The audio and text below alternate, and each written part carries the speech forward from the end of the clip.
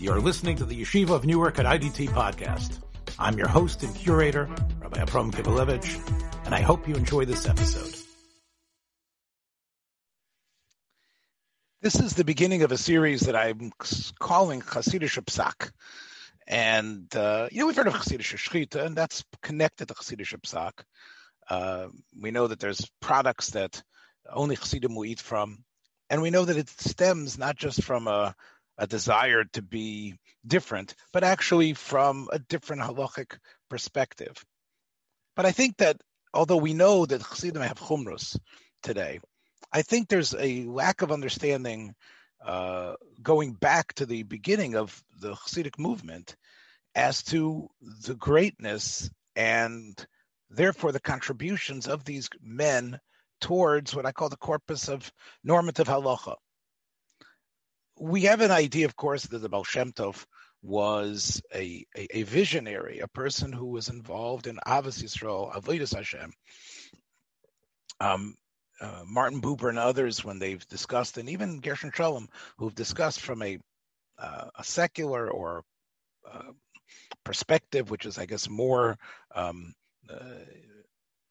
scholastic, that what part of what Chassidus did was replace the Rav and the Chocham with the Tzaddik as the center of the community, not to eliminate either.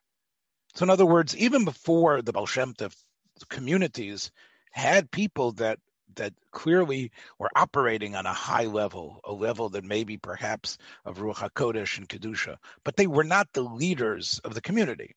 They were people that were approached, they were people that contributed, they were people that perhaps, just like when the Gemara speaks about Rabbi Yochanan ben Zakkai and Hanina ben Dosa, the Gemara speaks about how Yochanan ben Zakkai was the leader of Klal Yisrael, but when his child was ill, he had to go to Hanina ben Dosa for tefillot, and his wife asked him, he says, well, look at you, you are the leader, you're the great teacher, you're the one in many ways who sets the pace for Jewish learning.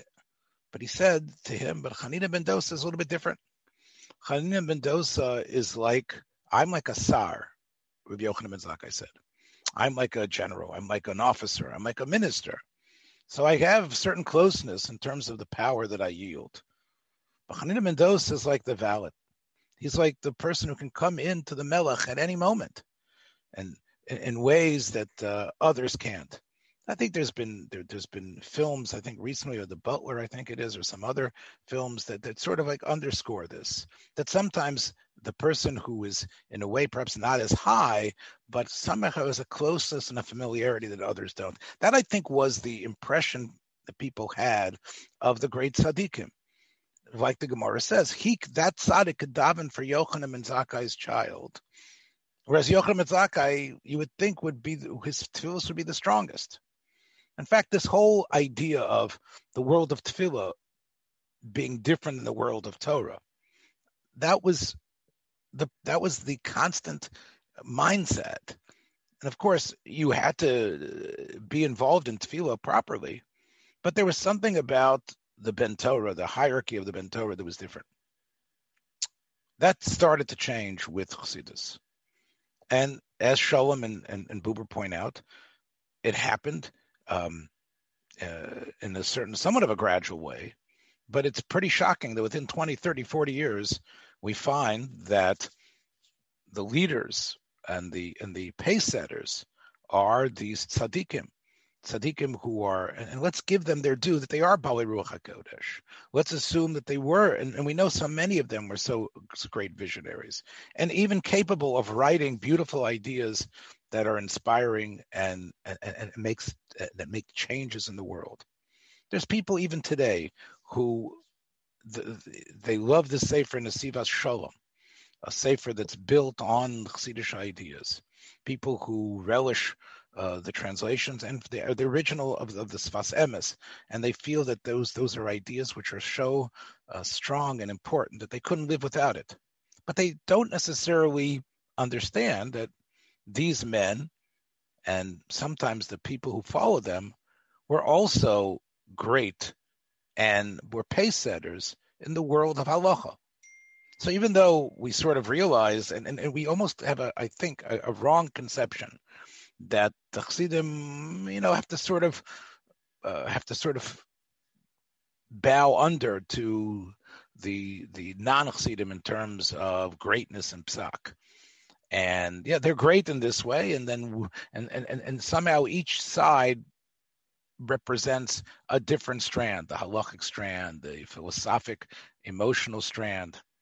And I think that this is a simplistic understanding of the Chassidic movement and of history itself, that the Chassidim did not contribute in such a great way towards the development of what we call normative halachic procedure, and in terms of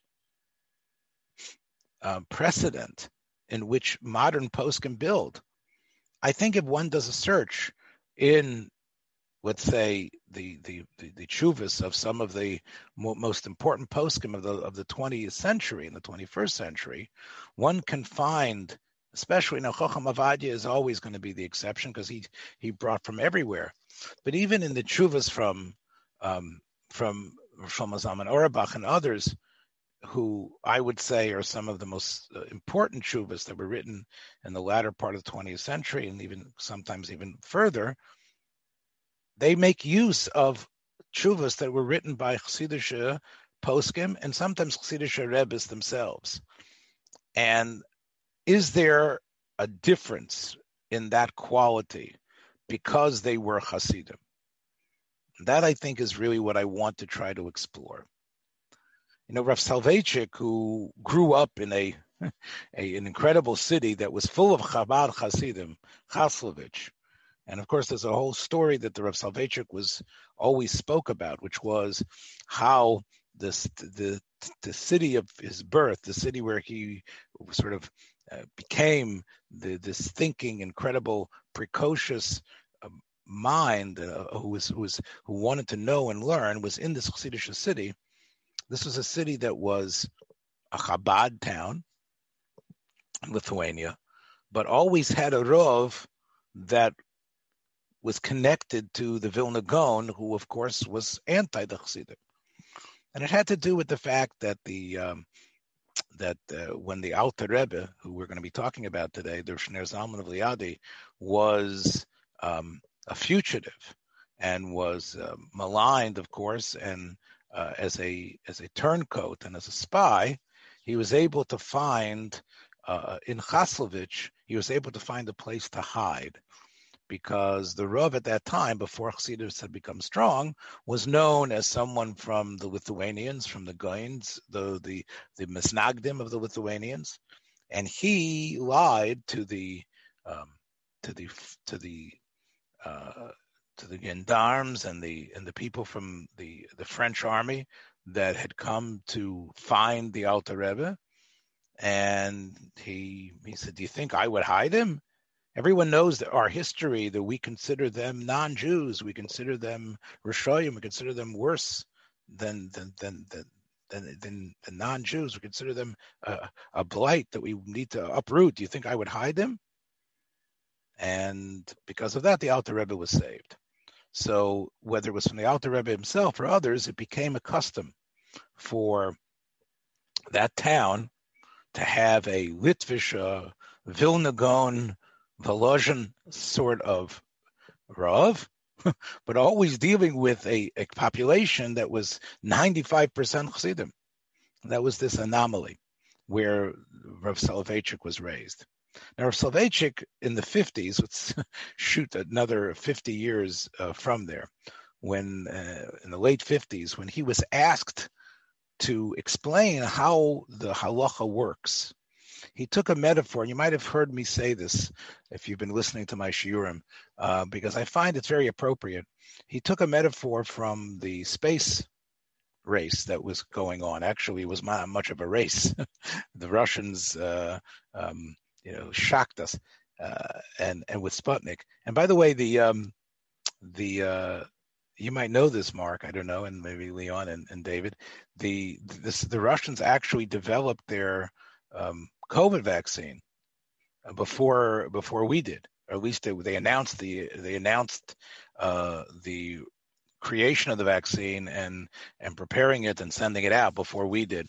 And I think they called it Sputnika or something like that, Sputnik, because, once again, they had been on the forefront of science, and they were proud of that in terms of what they've been doing.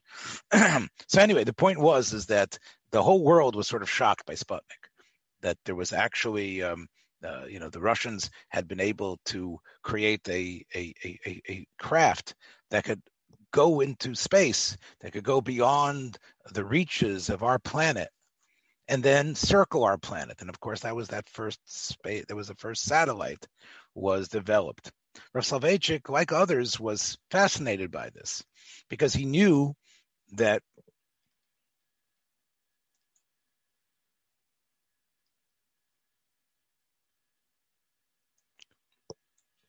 they knew that in order to get into that orbit, you needed, of course, a huge amount of fuel in those rockets and those thrust engines to be able to get there. And then there was the disassembling or the detachment of the actual module, the satellite module, from the big, the big rockets that pushed it into space. And then once it was in orbit, then it would start to circle the Earth. And everybody was saying, oh, Sputnik is going to circle the Earth, and who knows what's going to happen. Rav Soloveitchik felt this happening was to him an incredible metaphor for the way halacha works. Meaning, in order for a posek to get involved in an issue, he knows it's going to be an arduous task often, especially because the task comes from people who need an answer, from people who need. Someone called me last night. Again, I'm no posek in any real way, although I do get questions often. But someone called me last night, and he was very, very concerned because they had signed a contract to work in a different position. And even though they had a signed contract, a new position, the old business that had hired this person, that the person was leaving because they were dissatisfied, now wanted them back. So the person called me and asked me about the efficacy of this new contract. And is there some way halachically he could break it? Is a signature on the contract enough, whether it was signed virtually or not, to bind that person, and now it would be illegal for him to take the new job? Well, I didn't have much time, but I felt for this person, and I wanted to get involved in this, and I know that this is really somewhat of a complex question. And I spent time on the phone and time looking up sources. That's a shailos that just happened to me last night. Why did I decide to answer the phone? Why did I decide to get involved? That's, as Rav Soloveitchik said, that's the emotional thrust of the engines that pushes you there. But once you are in that world, you can't just decide that you like that person, you're going to be Mako. Just like Sputnik and all satellites go in advance in an orbit that is basically unchanging. That's the way halacha works as well, Rav Soloveitchik said. The reason why you get involved in halacha might be for various reasons. But in the world of halacha itself, it's like the satellite. From Rav Soloveitchik's perspective, halachas if you're in the world of halacha, you're speaking the same language. There might be questions that Chassidim will get involved in, and Misnagdim won't. But once they're both there in that spot, then the halachic language is beyond the emotional dressings that we all bring to the table. Halacha is halacha. There's a way to approach it, and therefore, the fact that the person who's saying it says "e" instead of "u," or has payas, long payas, instead of short payas, or wears a spodek instead of just a regular black hat, that there shouldn't be any difference in essential quality and in terms of how the material develops. That is what the Rav said. So I am actually going to question this. and wonder, we're going to read Chasidishe Psak. Is it different? The fact that is it essentially a different kettle of fish? It shouldn't be. If Rav Soloveitchik and others are right, halacha should be halacha. We know that the Chassidim, in many ways, some of them, not all, have accepted the Poskim of Rav Moshe Feinstein. Now, this is really another interesting history, which we might explore, which is, did the Chassidim, all the Chassidim except Rav Moshe Feinstein as the posek of the American posek of the mid and late 20th century, from the late 1950s till about the 30 years till about the end of the 1980s? Was Rav Moshe Feinstein the posek? We all of us here, and most of the people I think who listen to our podcast probably, of course, would say yes.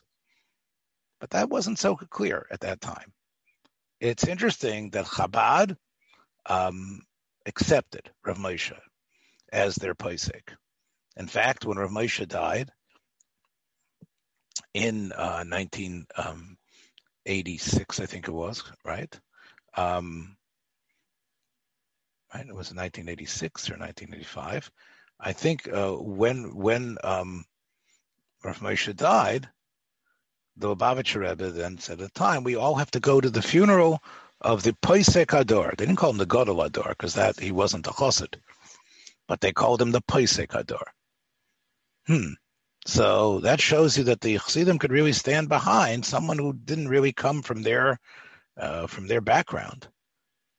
But is the reverse also true? Could we also now take the poskim who come from the Chassidish world?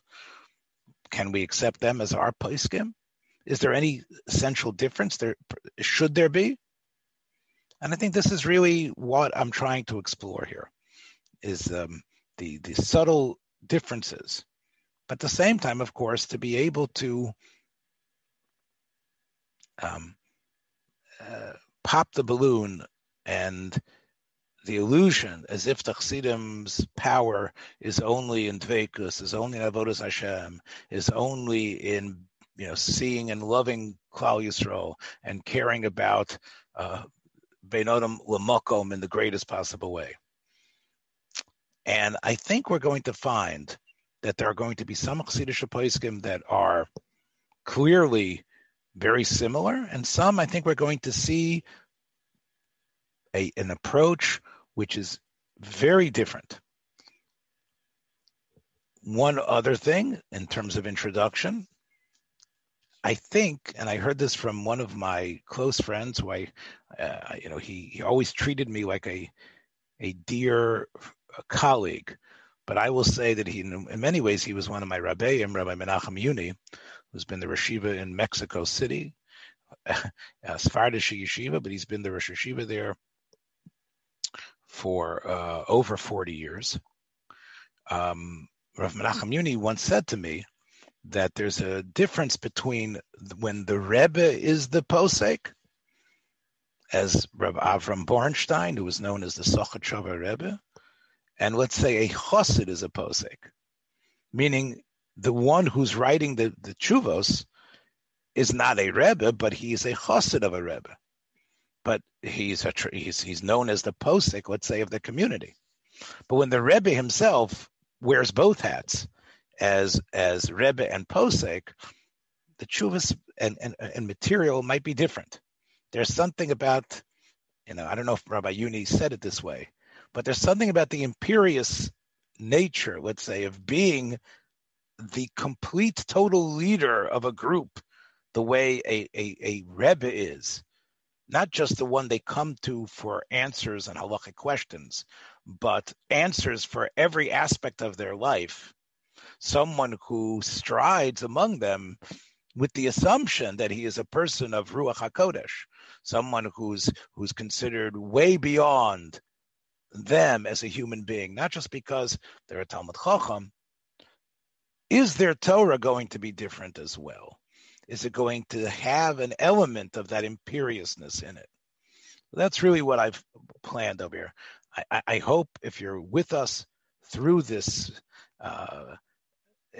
these classes, through these lectures, through these discussions, I hope that you will increase your knowledge of history, of course, of our people, and also your understanding of the halachic process, which is what all these shiurim are meant to do, and be a schus for these men, and to rediscover and discover new. So let's start with the Alter Rebbe. They talk about, this is a term that is very strange, because he was actually the youngest. Alter Rebbe, they say the old rabbi, right? The Alter Rebbe of Chabad, Rosh Zalman of Liadi. Because Chabad had a number of Rebbes, and each one of them was supposed to contribute or had contributed something in the whole sphere of what Chassidus is, they refer to the first one as the old one, the old Alter Rebbe. But he was actually the youngest of the students of the Maggid of Mezrich. The Maggid of Mezrich was a person who himself was one of the last students of the Baal Shem Tov.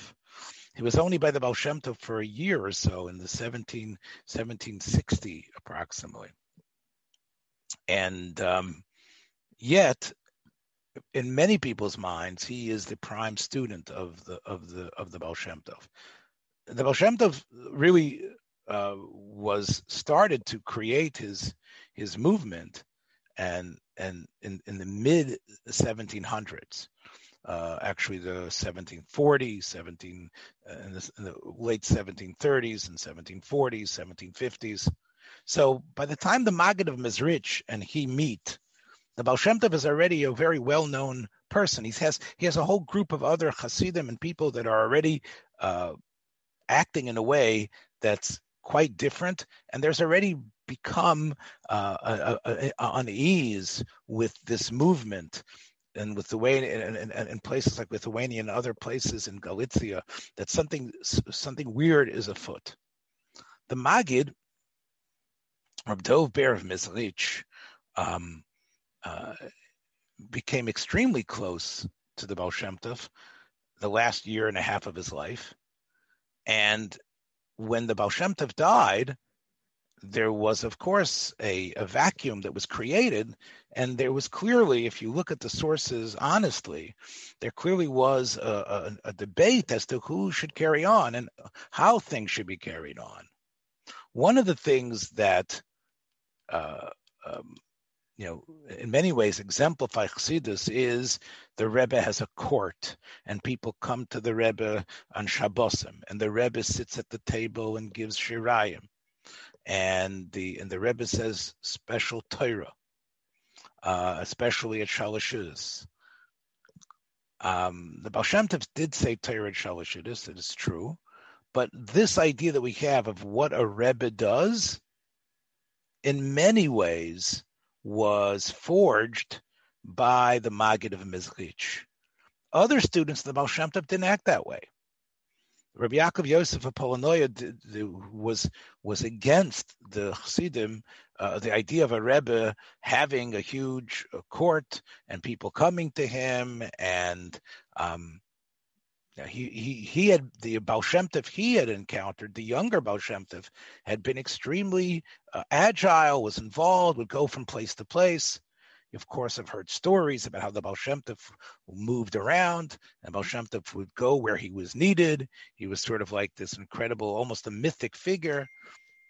Rabbi Yaakov Yosef said that's what our teacher should be. That's what the next generation of leaders should be. It shouldn't be a court that everyone needs to come to, and that the Rebbe then sort of like a king gives out advice or talks to them and says Torah. And these competing images and views about what Hasidus should be were in a way a tension in Hasidus for a while. The derech of the Maggid, Reb Dov Ber, really became in ascendance, and that became for many people that's what a Rebbe does. And the Maggid students became, for many people, that's where Hasidus' future is. So Rav Shner Zalman of Liadi as we know, had a choice. He had heard about the Vilna Gaon, and he had heard about the type of intelligence that it took to be accepted, and the type of Mesiras Nefesh and learning it took to become a student of the Gaon of Vilna. And he played with the possibility of going to study with the Gaon of Vilna. But he instead opted to join the court of the Maggid, of Reb Doiv Ber. He said that the reason why he was going was because he knew the Vilna Gaon would give him a direction in learning, but he felt with a little bit of arrogance perhaps, that his direction in learning he knew, and he felt he would grow even further without the intense tutelage. But he said in terms of what davening was, that he needed the Maggid for. But when he came to the Maggid, young as he was, people realized that he was a different caliber of mind in terms of learning. They called him the Litvak. That's what he was known as when he came to Mezrich. He was known as the Litvak. And he clearly established himself as someone who thought in sort of the same intellectual way that we even hear today, that Lithuanians are always meant to think about things in an analytic way. That was what Shner Zalman of Liadi was, more of a Lithuanian thinker, and he was known as the Litvak. The Maggid felt, and this gets us to the heart of what we're doing here, and the Maggid really was a big thinker. The Maggid felt that there was a special role for Rav Shner Zalman. All of his Chassidim were unique, but he felt there was a special role from Rav Shner Zalman. One thing the Baal Shem Tov had said to all his students was that there needed to be a refashioning of the Jewish community. He didn't necessarily say we have to get rid of the Rav and replace it with a tzaddik. What the Baal Shem Tov mostly said was that we need to create, that there isn't enough tzaddikim, that many, clearly he felt that many of the Rabbanim, and there was a reason for this, and part of it was the fact that there was a loosening of some of the communal strictures, and there was an interference by the non-Jewish powers that be as to who would be the Rabbanim. And whereas at one point it was a meritocracy, it no longer was so much of a meritocracy. There was for decades there had been the impression that people who didn't deserve the positions were getting them. And there was an idea that there was a lack of religiosity. It was a good old boys network, a money network. And of course, you hear often that this was something that people sensed. As they called the Hamon, the masses understood that there's corruption in some of the higher places. And therefore, we need to change things. The Rabbanim are sometimes in thrall to their overlords. The Rabbanim are sometimes more concerned with their children becoming the Rabbanim and having the bigger salaries and the other fringe benefits. And there was also the idea that, and this is really our topic, that the place where people lived in terms of where they got their sustenance from the Shochtim, that the Shochtim were not Yirei Shamayim, that the Shochtim were, you had to, there was the capability of being able to do the job of slaughtering the animals in the local slaughterhouse, but in terms of religious adherence, there was an idea that you didn't have to be so frum to be a sheikh, and there were many shochtim that didn't care. And we find Rabbi Yaakov Yosef Bologna, the student of the Baal Shem Tov, telling that his Rebbe, the Baal Shem Tov, had said that this was something that was like a cancer that was spreading. Because it's one thing to say that There's people in authority who aren't really sincere. But when you have somebody who can, or a group of people that are slaughtering animals not halachically correct, there's people and spreading that meat. There was this idea, almost a mystical concept, that everyone's becoming metumtum, everyone's becoming jaded by all the non-kosher meat. So the Yetzer Hara has found a new means of putting its net around us. That was the attitude that the Baal Shem Tov had, and the Baal Shem Tov felt that the shochtim, in many ways, did not deserve their positions. Baal Shem Tov was known to, when he became more famous and would visit places, at first he wanted the shochtim to come and show them their knives. And the Baal Shem Tov would test them to see if they indeed knew how to slaughter properly. One has to take the knife and run and see that the knife was smooth and that the person was able to, with his nail, be able to detect whether there was any sort of indentation in the knife that would cause the shechita not to be kosher. Well, for the Baal Shem Tov to do this generated tremendous ire on the part of the Rabbanim, because this was something that was always reserved for the Rav of the city. It's mentioned in Halacha that the shochet needs to show his knife to the rabbi, but not some visiting person who's hardly a rabbi himself. And yet that became the standard by the Chassidim, that they wouldn't eat the shechita of places where they were. And if they did come to the town, they would bring their own shochet. And in fact, after the Baal Shem Tov's death, the Maggid of Mezrich was determined to change things. And as part of what needed to be pushed was they had to renounce and those shochtim and get new shochtim, people that were Yorei Shamayim. And if that meant, shaking up the community and having communal dissent and replacing the Rabbanim, that was very important. And eventually, there were certain principles of what that shechita needed to be. One of the principles that we're going to talk about is the fact that the knives that the shochtim were using were not proper.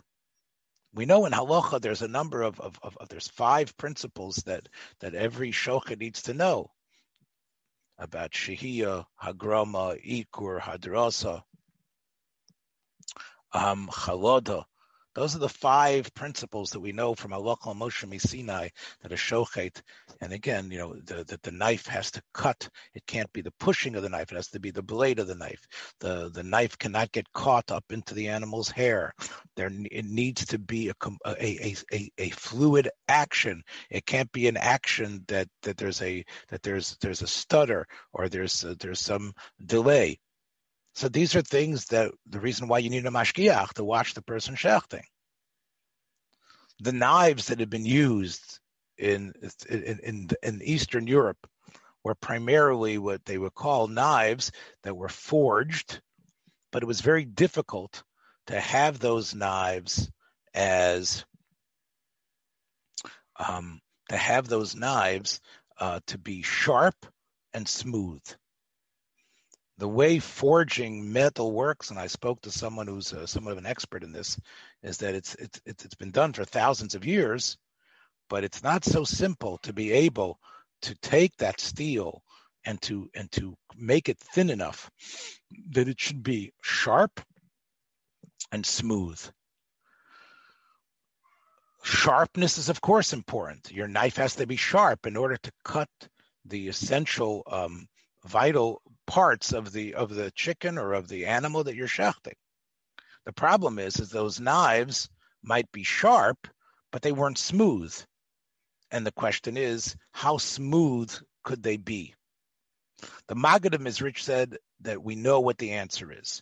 The answer is we need a different type of knife production, and these were called geschliffene or milutoshim, which meant they were made out of a soft enough metal that they were able to be developed that they were actually sharp and smooth together.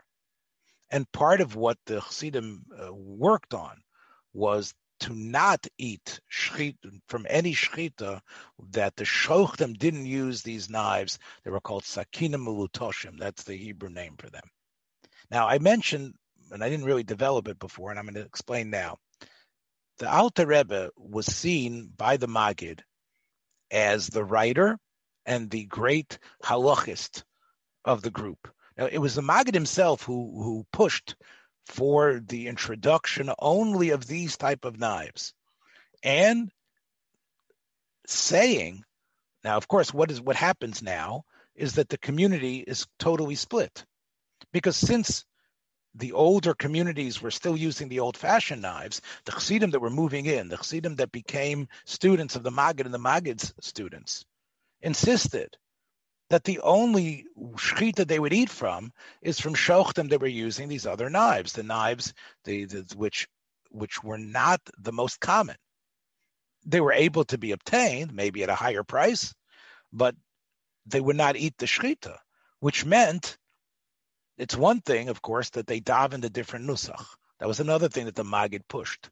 We're going to talk about that in a different time, the idea of what should be the best words of tefillah that you say. And if you are davening and you're davening in a different order, if you're saying things with a different verbiage, if your chazan doesn't repeat the Shemona Esrei like the words that you are saying internally, should you be davening in that place? So this caused the Chassidim to make their own shuls, that they should be able to daven their way. But they also now had their own, they were wanted to push for their own shochtim, because they would not eat with, there was an idea that was being spread, and it made sense that you have to be suspicious that all these other shochtim are feeding the word, like the Tolda said, they're feeding us treif, and therefore there's a whole group of people who are eating treif consistently, and this means that you can't eat at their house. So this really caused a disconnect from the two communities, and places where Chassidim were just starting to come and demanding, first of all, not accepting the shochtim, and demanding their own way to eat, was a real way that the two communities, where there wouldn't be one community at all. Now, I mentioned before the Alter Rebbe was going to be the posek. So the Alter Rebbe, in fact, the Maggid gave him a job. His job was to write a Shulchan Aruch, and that is what he did. He did not finish it, but what he did write is one of the most essential halachic texts that have been written in the last 250 years. And even though there are people who will always point to the Vilna Gaon, and what did the Vilna Gaon say here? The Vilna Gaon's contribution to halacha is built on his very curious and fertile, incredible mind and systematic mind, that while he was studying, he wrote notes on his Shulchan Aruch.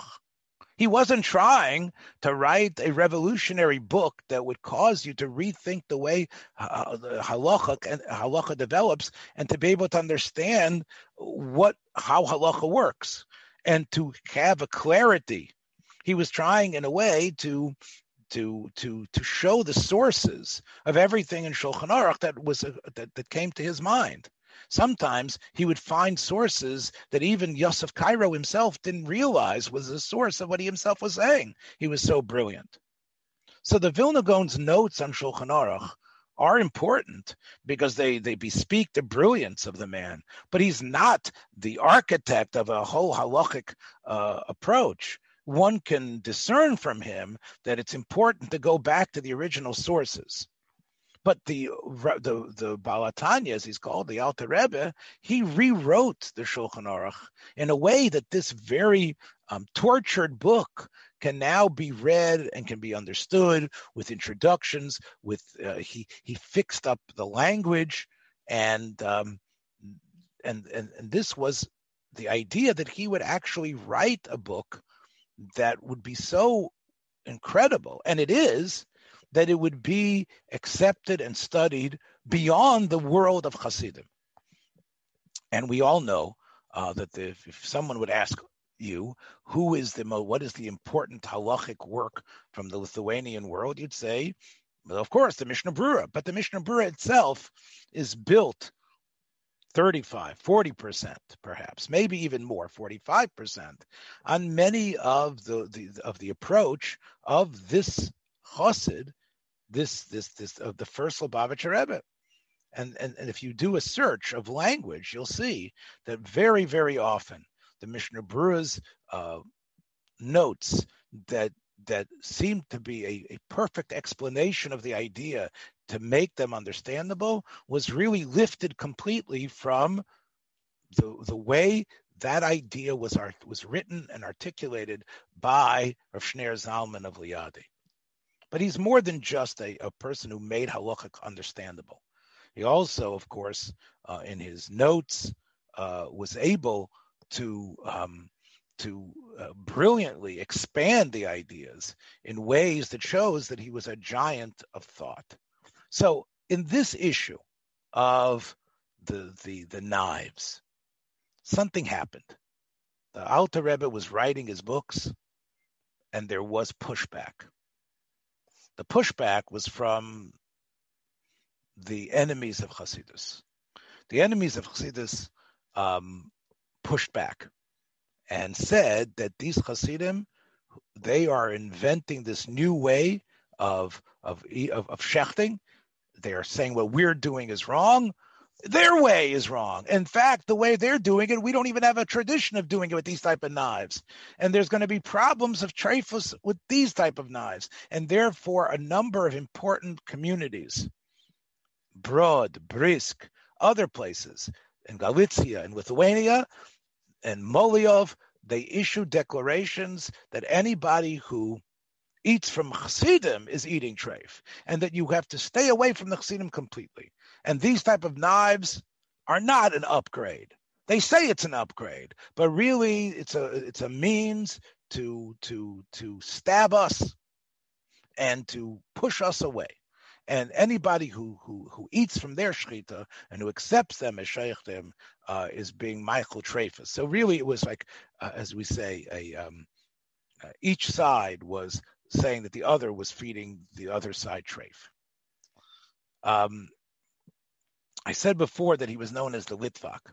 Well, many Lithuanians, even in Vilna, which you would say is the Vilna Gaon's town, were Chabad Hasidim. And after the Vilna Gaon's death, and we can talk about this at a different time, there was a sort of a, as much as many people mourned his death, there were a number of Chassidim who were very happy. And in fact, people felt now is the time for the ascension of our Rebbe, Rav Shneir Zalman. And Rav Shneir Zalman felt that he had to write a tshuva about this issue that I'm going to read to you. Okay. So this is a tshuva that he wrote. It's in a sense, a psak. It's from, it's a very late tshuva. It's from 1811. So I want to, here is the tshuva. Pesach dvara yoyer or slichosam al ichar tshuvosi b'mnei klei atera. He said, I'm sorry I didn't answer you. Kizeh erech bei shvuos isi b'sklov. I was in a conference, Basifas HaMedina. You can see from here that by 1811, this was no longer just like an upstart group. In Lithuania and White Russia, people like the Alter Rebbe was already considered a leader. He started off, of course, in the late 1760s as just a young man. But here we're talking about 50 years later, he's already one of the great leaders. And he says, I'm sorry, I was busy with some big community conferences, the G7, Hashem Yerachem. He says, no, it's tough situations. There's a lot of stuff happening with the what's happening in the country in Russia. And then I see there's a bunch of letters. And I see that people are saying that in the Chasidishe cities and the places where they've gotten their shochtim in, that there's been these letters saying that anybody who eats from their shechita, of course, is continuing to eat treif. So I want to say the following. Hare b'chol medinos Ukraine, Poland, Cotton, Podalia, v'rov medinos Volven, Oichlem, Sakinim, Melutoshim. Obviously, in these places where Chassidus has developed, people are using the knives, these thin knives that can be sharpened and smooth. Vegam bedubna, Rabosa, even in Dubna, which there aren't so many Chassidim there, I see they're using these knives. In Austria, in Kremenetz, in Lutsk, many, many cities that have nothing to do with Chassidus, they either had been using these knives or have started to use these knives, recognizing that they are the better way to shecht. V'gam be'eretz HaKodesh, I've heard from Eretz Yisroel as well, which started to get a Hasidic population, people who had come from Eastern Europe to Eretz Yisroel. They're also there, and maybe talking. And he says, "V'rabim me'asfardim." So even the Sfardim, who were the ones who had been in Eretz Yisroel before the Chassidim showed up and before the other Ashkenazim there, the Sfardim had been using specifically these type of knives. It's terrible to say that thousands of Jews, not just among Chassidim, are feeding treif and are eating treif. Anyone who hears this knows it's wrong. He says, "V'hinei b'yois harav agoin marein Rab Chaim." So he's referring now to the student of the Vilna Gaon, the person that for many people was, as I said, the Chassidim in Vilna celebrated his death. He refers to the student of the Vilna Gaon, who in many ways saw himself as the fighter against Chasidus, Rav Chaim Volozhin, who I named my son after. Av Bezdin the Kilos Volozhin, b'mdinasei b'shnas Tavkuf Sav Gimel. He says, when Rav Chaim was in 1803, 8 years earlier,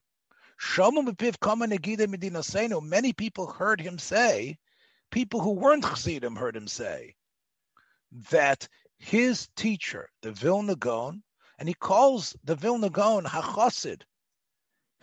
Many people think that they consider the Vilna Gaon as just some boogeyman. The Alter Rebbe is calling, and again, this is a letter, a psak, where he wants people to know his respect that he has for the other side. He's calling the Vilna Gaon the Chosid. She'ein shum Issur b'shchita sakinim melutoshim. The Gaon told Rav Chaim that even though Chassidim made a point about it and decided to actually change what they were doing and use a different type of knife that had been popular, there's nothing wrong with that, what they're doing. There's no Issur. Now, it might be true that the Gaon was against the Chasidishe shchita, but not because it was halachically wrong. It's only because the Gaon felt that the Chassidim were trying to create their own type of Judaism in other ways, but not that there was anything ever halachically wrong with these type of knives.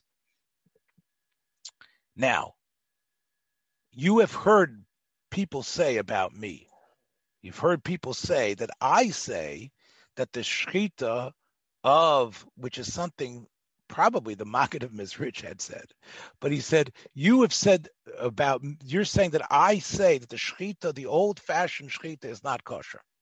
He says, Chalilali lahotzi diba al am Hashem rivavos alfa Yisroel. I would never say that.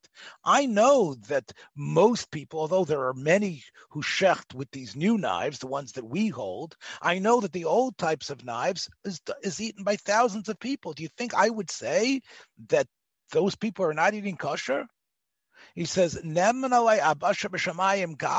is my witness. And anyone who's close to me knows that I will use their kalim. Meaning, if I thought they had put treif meat, I would not go to a person's house who uses the old-fashioned shchita and eat food that comes with their prepared with their vessels. And I do. I do not consider it treif. Now, where does this come from? And now the Alter Rebbe does what the Alter Rebbe does best. He goes and explains the issue. Of course, it's not like in the Shulchan Aruch Harav where he's going to teach you from A to Z, but he says, look, let's go to this issue from its source. I'm going to briefly tell you what this is about. The ones, the old-fashioned way, the ones who know what they're doing, what they do is they sharpen their knives as sharp as it could be, but they know that they sacrifice smoothness. And the reason is because with this sort of metal, the way it's forged, it's impossible almost to get it to be smooth and sharp at the same time. So they definitely don't want it to be not sharp, because if it's not sharp, then it's called drosa, which means you didn't really use the blade to kill the animal. You used your fist or your hand power, just holding the metal. That's not called a shechita. Now, therefore,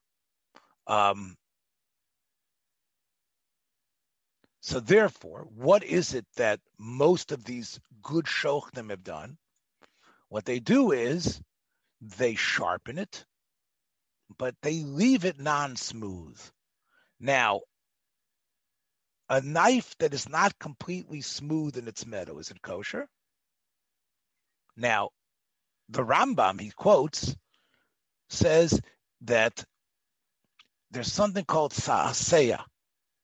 Saseya is, if it's like a saseya, then it's not a kosher knife.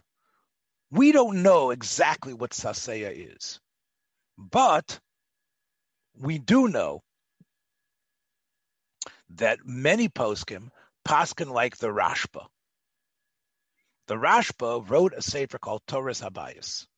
The Toras Habayis is an important work, and he explains the opinion of the Rif before him, that where is it that if it's the knife metal isn't smooth, we suspect that the animal has not been slaughtered properly. The ridge in the metal has to be deep enough that you can actually pick out particles from it. If you can pick out some sort of foreign particle from the pigima, from the flaw in the metal, then you have a problem. So that's those type of things. Although it's definitely not completely smooth, the flaw in the metal is not strong enough. That's the sheet of the Rashba, one of the Poskei Ador in Spain, who wrote in the work Toras Habayis, which is accepted in all Klal Yisrael. So therefore, the Alter Rebbe says, how could we ever be mimotzi davar nishma ki chalila lanu lahotzi diba madinas hamekilim b'zeh? How could we ever say that the misnagdim are eating treif? However, he says that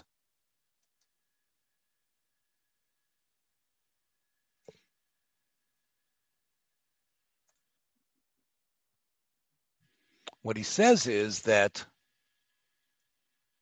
he says even though the Rashba says what he says, but if you analyze the language of the Rif, it doesn't seem to be the Rashba is right.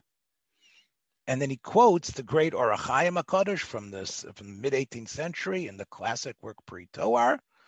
He says the Rosh seems to be more correct in his interpretation of the Rif, that as long as you could sense the flaw in the metal with your fingernail, that's already considered a flaw in the metal, and that is enough. And it's based on the Rashba's, the one who wrote a critique on the Rashba's work, the Ra'ah, Rav Aaron Alevi, that the word, when the Rif said chagira, it doesn't mean to gather within it some foreign element.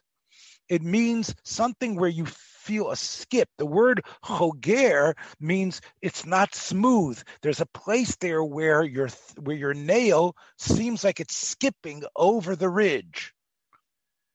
That's what chagira means. And he doesn't just say, oh, let's go with the rush and the ra'ah. He says, he also quotes the great Marshal, who was the Ramah's cousin, who wrote the magnificent work Yam Shel Shlomo, and we see that the Marshal, the Alter Rebbe writes, did not quote that Rashba. And I think that could also be the fact that the Taz in Shulchan Aruch quotes the Marshal. So therefore, it seems that these people who are incredible poskim and very important, none of them Chassidim, feel that the interpretation of what sort of metal you need is like the rush. And therefore, even though you do definitely have the rashba to be somech on, and that seems to be it seems to be the simple interpretation in the Shulchan Aruch, but l'chora, he says we should be choshish for a suffix daraisa. And therefore, if we have a type of metal, the way we forged it, it can be completely smooth, that's what we should use. Now, we know that the best way to get such a metal done is the way that was done by what the Maggid has been pushing. I don't deny, the Alter Rebbe writes, that there are certain shochtim that know, they're experts, and they know how to sharpen their knives, and they could get it sharp, at least for the moment, that it's sharp and smooth. But not everybody knows how to do it. Lo koyama gemirium nezu. And you also need time to do it. In other words, if the material you're working with needs to be altered every couple of minutes in order to change it, we know in a slaughterhouse, there's always the pressure. And a shochet doesn't always have the time. Using our metal, the way the Magen Mizrich has said, and it wasn't something he invented. It was used in other places in Europe and Eretz Yisrael. This is actually a better way to get it done, and there won't be an issue of time because it doesn't become flawed as easily as the standard metal. And therefore, as he says, I think I've showed you and defended each side. But obviously, the misnagdim, or so to speak, should not say that what we're doing is somehow against Judaism.